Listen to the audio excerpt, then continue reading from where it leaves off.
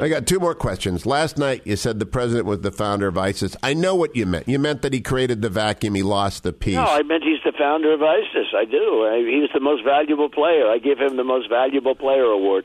I give her, too, by the way. But he's not sympathetic to them. He hates them. He's trying to kill them. He was the founder.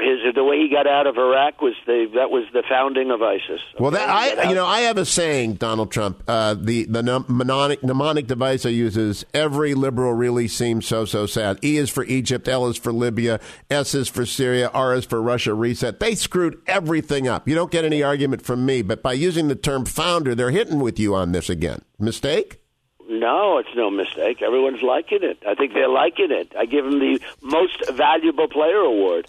And I give it to him, and I gave a co-founder to Hillary. I don't know if you heard that. Yeah, I did. I played it. I gave her the co-founder. I know what you're arguing. Let me ask you, do you not like that? I don't. I think I would say they lost the peace. They created the Libyan vacuum. They created the vacuum into which ISIS came, but they didn't create ISIS. That's what I would say. Well, but I disagree. All right, that's okay. I mean, with his bad policies, that's why ISIS came about. That's if he would have done things properly, you wouldn't have had That's ISIS. true. Therefore, he was the founder of ISIS.